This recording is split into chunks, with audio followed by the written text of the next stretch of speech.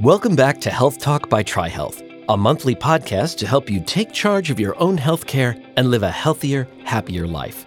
I'm Tom Tumbush. Women with heart conditions are often told that they shouldn't try to have children. But while the risks and challenges are real, in many cases they can be overcome. Joining me in the studio today is Doctor William Schnettler, Director of the TriHealth Center for Maternal Cardiac Care, or the CMCC for short. This is one of the few multidisciplinary programs in the country that's dedicated to helping women with cardiac conditions achieve their dream of having a baby. And we're very fortunate that it's right here in Cincinnati.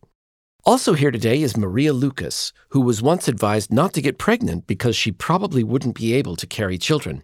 Thanks to the CMCC, she has 2 healthy children today. Dr. Schnettler, Maria, welcome to Health Talk. Thank you. So, Dr. Schnettler, let's start with you. What kind of heart conditions create problems during a pregnancy? So we divide the heart conditions into 2 major categories, one being congenital, or conditions that a woman is born with, and the other being acquired, one that a condition that a woman may unfortunately suffer from either due to high blood pressure or other illness in her life. So like disease or maybe even trauma could cause that? Certainly, but more commonly as the age of women is increasing at the onset of their pregnancy or the first time they're choosing to undergo pregnancy, maybe later in life, and there may be already some development of heart disease as we would see in an older person, like coronary artery disease. Mm-hmm. So when it comes to pregnancy, when a woman has an underlying cardiac illness, what kind of risks and challenges is that introducing to the process? So the heart is asked to do a large amount of extra work during pregnancy. The output of the heart, or the work that is asked of the heart, is increased by about 50%. Mm-hmm. And the volume of blood flow that the heart is asked to pump is increased by 50%. Okay, so that's a lot more work. A lot more work. And if there are subtle underlying issues in the heart that may be known or may be undiscovered at this point, that extra burden could unmask certain features and identify new arrhythmias or new rhythm issues with the problem. Now, tell me what an arrhythmia is, actually. So an arrhythmia is where the heart's rate is not either regular or in a rhythmic fashion, but is Your heart now might be skipping a beat? It's skipping a beat, or what we commonly refer to as palpitations. Mm-hmm. But it also could mean that the heart rhythm and rate are too fast. Okay. Now the heart, instead of beating 90 to 100 beats per minute, is beating 150 to 180 beats per minute. And that's obviously a lot to ask of that heart. So to deal with these, TriHealth now has a range of services at your center for women who have a complicated pregnancy. Tell me about some of those. How are you dealing with these heart issues? So teamwork is always the best answer. And unfortunately in medicine, I think it's rare that we get to step outside of our own fields and team up with a physician in a different specialty. And so what we've created is the Center for Maternal Cardiac Care, and it's a multidisciplinary, team-based program where we bring in physicians that are cardiologists, adult cardiologists at TriHealth. We bring in adult congenital cardiologists from Cincinnati Children's Hospital. Mm-hmm. We bring in anesthesiologists and occasionally other subspecialists like heart surgeons, cardiothoracic surgeons, where we get to meet together all in the same room with the patient and get to talk about all of the management plans and considerations as one unified voice, instead of having a woman go to see a cardiologist and hear one thing and see an obstetrician or maternal fetal medicine and hear something totally different. Getting a lot of different advice. Exactly. Yeah. So it sounds like it's really a group effort. It really is a group effort, and we have had tremendous success over the last 3 years and have seen now well over 100 women with underlying heart issues that are facing pregnancy and are managed as a team. Excellent. Now, Maria, you're one of those success stories. Tell us a little about yourself and when you were diagnosed with a heart condition. Sure. My name's Maria Lucas. I was born and raised in Cincinnati. I'm 32 years old. I've been married for 4 years, and I have a daughter, Emma, who is 2, and a son, Jack, who is 7 weeks old. I was born with a congenital heart defect. I had a bicuspid aortic valve and a coarctation of the aorta. What is that? So a bicuspid aortic valve is when there's supposed to be 3 leaflets of your valve, and I was born with just 2. Okay. And the coarctation is just a narrowing of my aortic valve. So you've known for basically your entire life that you had this condition. Yes, so about 12 hours after I was born, the doctor detected a heart murmur. So they referred me to Children's Hospital. Well, before I had my appointment, my parents had to rush me to the emergency room because I was bright blue and I was having breathing issues. Oh, my God. And so at that time, they were able to diagnose the heart conditions. Mm-hmm. And they repaired my coarctation when I was 2 weeks old. And then when I was 3 years old, they went in and had my first open heart surgery where they repaired my aortic valve. And you had another heart surgery after that, if I recall correctly. I did. So after my first open heart surgery when I was 3, I just had yearly follow-ups, and I had no incidents until it was 1996. I was in the 6th grade, and I had to have a balloon angioplasty because my heart gradients had increased higher than they had been running. And then since 1996, I had no issues until it was 2013. I went in and I was then on a every other year plan where I was going in to see the cardiologist because everything was looking so good. I didn't even need to go every year. And then they realized that my heart gradients had gone through the roof. So at that time, they did another balloon angioplasty, and they thought that that was going to fix the problem. And then 8 months later, they did a checkup, and they found that my heart gradient was back up again. And so after that, I had my second open heart surgery in March of 2015. They repaired my heart valve again. Okay.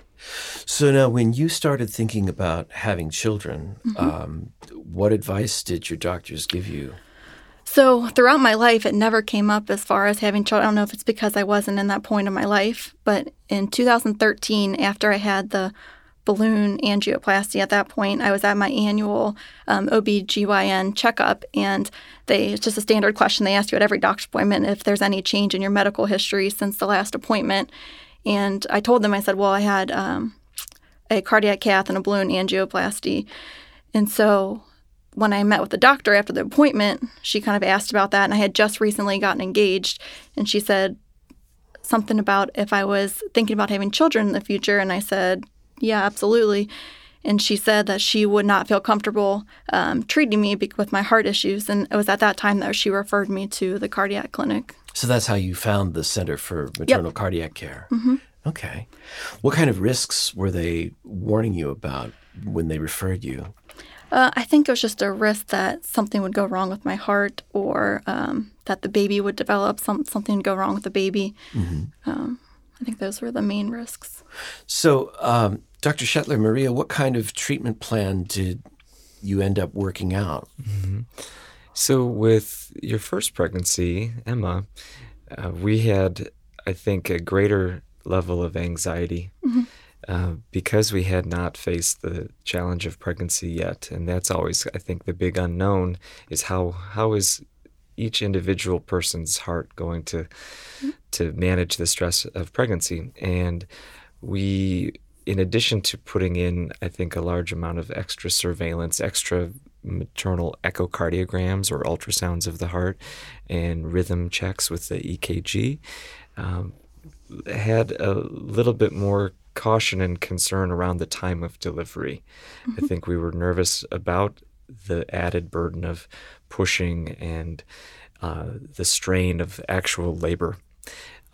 But then I think after you had navigated that really well with Emma, not that our guard went down, but we felt much more comfortable, I think, with Jack's pregnancy, feeling as though you were going to tolerate things very well. How's life with 2 little ones now? It's great. It's chaotic. I think whoever made up the saying that having 1 kid is like none and 2 is like 10 was absolutely right. I feel like it's constant on the go, but it's been great. Dr. Schnettler, how common is the type of condition that Maria had going into her pregnancies? So Maria's condition's pretty rare in that she had multiple issues all in one.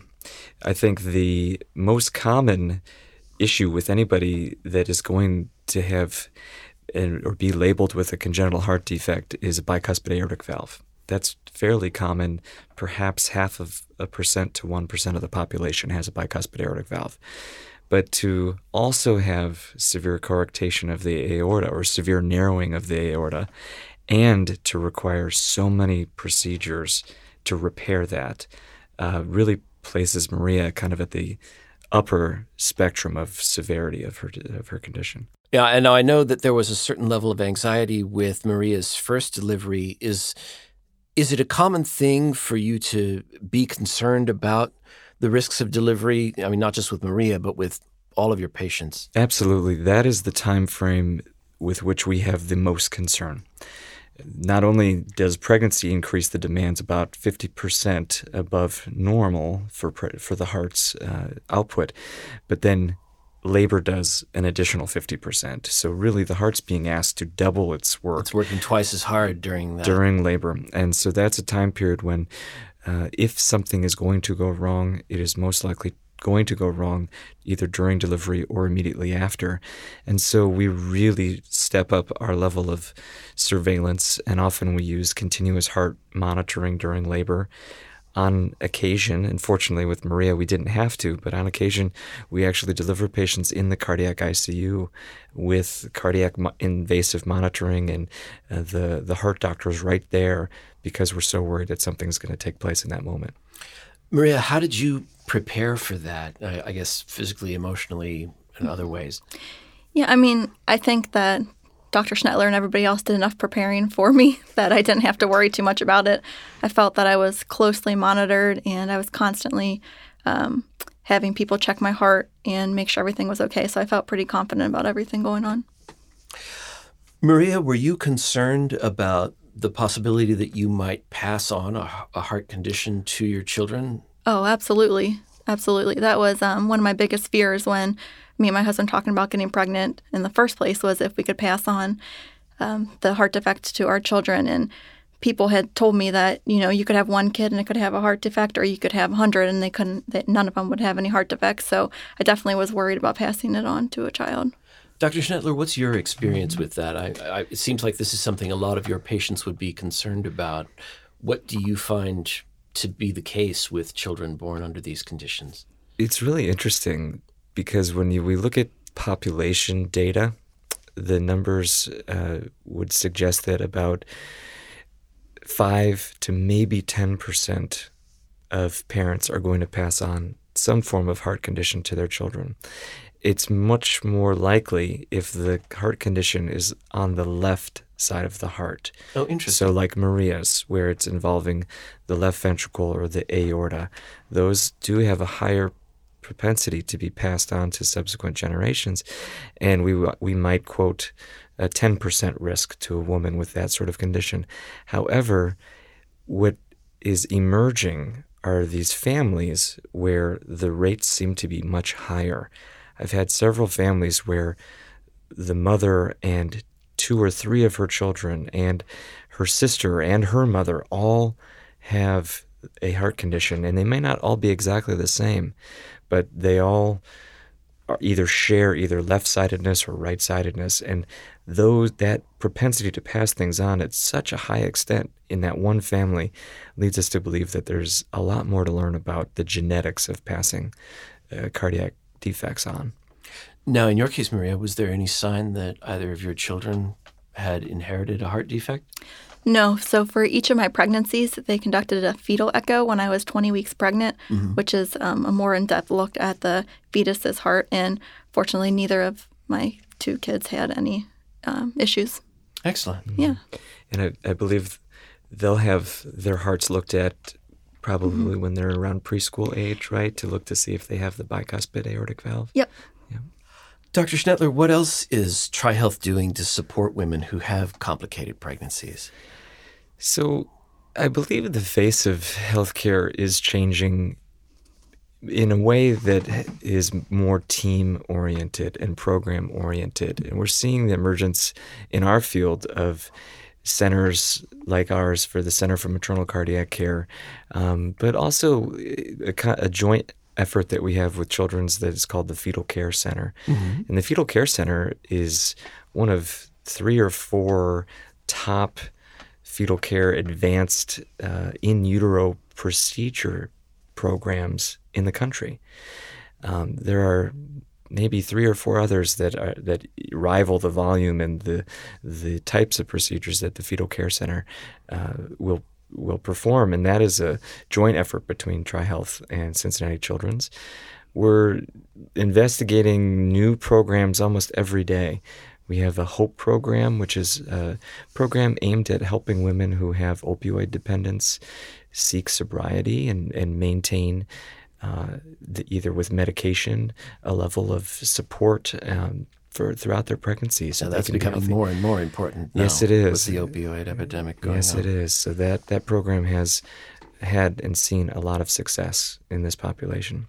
And then I've also heard about a robotic cerclage program. Am I pronouncing that right? Correct. Yes. So there's a group of women that have what's known as cervical insufficiency. The cervix is the bottom of the uterus, and that is what should stay and remain closed throughout all of pregnancy. And in some women, whether it's due to just a congenital weakening of that cervical tissue, or that they've had surgery on their cervix before for pap smears or et cetera, that cervix opens up prematurely and they experience very preterm birth, oftentimes delivering their babies before viability. Oh, wow. And unfortunately, there are some women that the standard traditional therapy for cervical insufficiency, which is a cerclage that's performed through the birth canal, isn't enough, and they require what's known as an abdominal cerclage. And historically, we've only been able to do that through a large abdominal incision in the abdomen done during pregnancy. And recently, we've developed a robotic approach to doing that, minimally invasive approach, where we can now do that before pregnancy and in pregnancy through small incisions in the abdomen, and it can be done as a same-day procedure. Excellent. That sounds like there's some exciting things still up and coming. Okay. Well, Dr. Schnettler, Maria, thank you so much for being with us here on Health Talk today. Thank you so much. Thank you. You've been listening to Health Talk by TriHealth, where care professionals help you to stay up to date on proactive healthcare strategies and to live a healthier lifestyle. Next month, we'll focus on the up-and-coming field of genetic counseling, one of the exciting developments in the trend toward personalized medical treatment. If your family has a history of cancer, the TriHealth Cancer Institute can help you determine your own risk of inheriting a similar condition. You'll learn how this rapidly growing field can help spot cancer much earlier, improving the chance of successful treatment or even preventing cancer entirely. We'll also explore how your unique genetic information can be used to plan cancer screening, prevention, and treatment that's customized specifically for you. I hope you'll join us. You can listen to Health Talk online at trihealth.com or search for Health Talk by TriHealth on SoundCloud, Apple iTunes, or your favorite podcast source. This is Tom Tumbush. Thanks for listening. This podcast is intended for informational purposes only. It should not be relied upon to make a diagnosis or for treatment purposes, and this podcast does not create a physician-patient relationship. Please consult your healthcare provider or contact TriHealth to make an appointment if medical attention is needed. The views and opinions expressed in this podcast are those of the individuals interviewed and do not necessarily reflect the official policy or position of TriHealth or any of its affiliates. This podcast is the copyrighted work of TriHealth, which owns the exclusive rights thereto. Unauthorized use, copying, and dissemination are illegal. Copyright 2018 TriHealth. All rights reserved.